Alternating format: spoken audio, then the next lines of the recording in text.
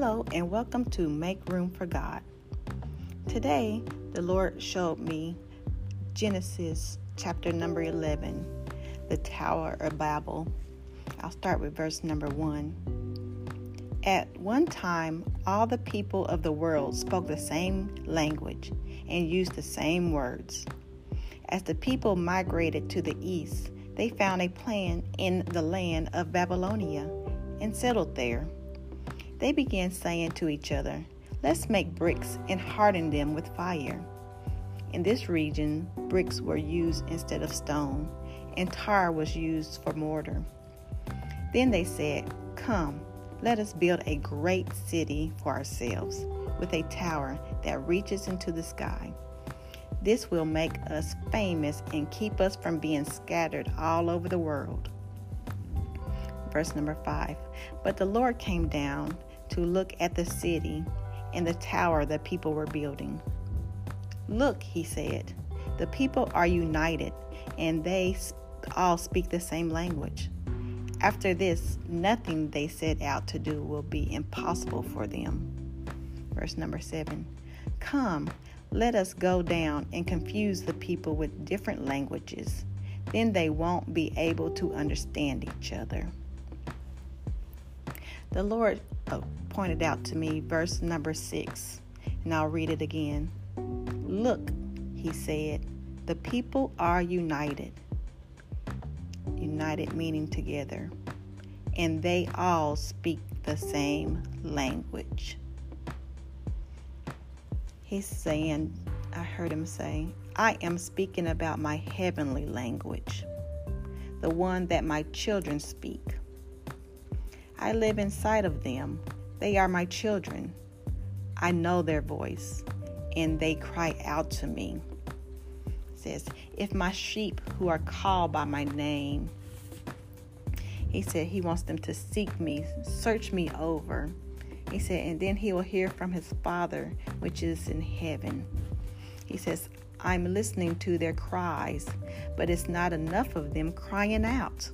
This is what the Lord is saying.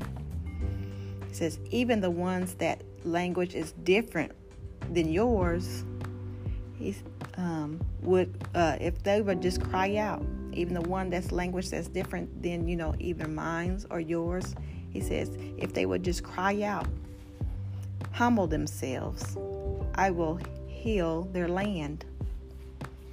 He says, "You are united in one language, and that is the language of the tongue, which is of the Holy Spirit. I know their sound. It opens up the heavens. It is not babble. It is very clear to us. We are listening with intent. Open your mouths and pray." This is what the Lord's saying. This is what he's hearing in heaven. He said, "Unite yourselves with each other. You don't have to come begging." He said, "I am your Father. There's nothing I won't do for you. I have riches in heaven you have not even seen." He said, "It's glorious. Measures unbelief." He says, remind me about Psalms 100. Number star says, "We are his people and the sheep of his pasture. Enter into his gates with thanksgiving." Thanksgiving meaning praise, meaning worship. It says, "Enter into his gates with thanksgiving and into his courts with praise. Be thankful unto him and bless his name. For the Lord is good. His mercy is everlasting, and his truth endures to all generations." So that means this Bible, this word, it's truth. And it'll go from generation to generation. That he loves us. If we just cry out to him, we unite each other's, because we are brothers and sisters in Christ, even if we're from different countries and other areas, different dialect. He said we unite ourselves with each other in our heavenly language. He hears us. He hears us. It's not babble to him. It opens up the heavens. He seeks the Father.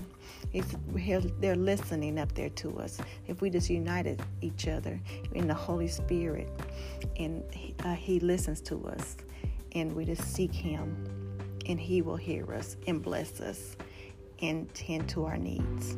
In Jesus' name, thank you. Amen.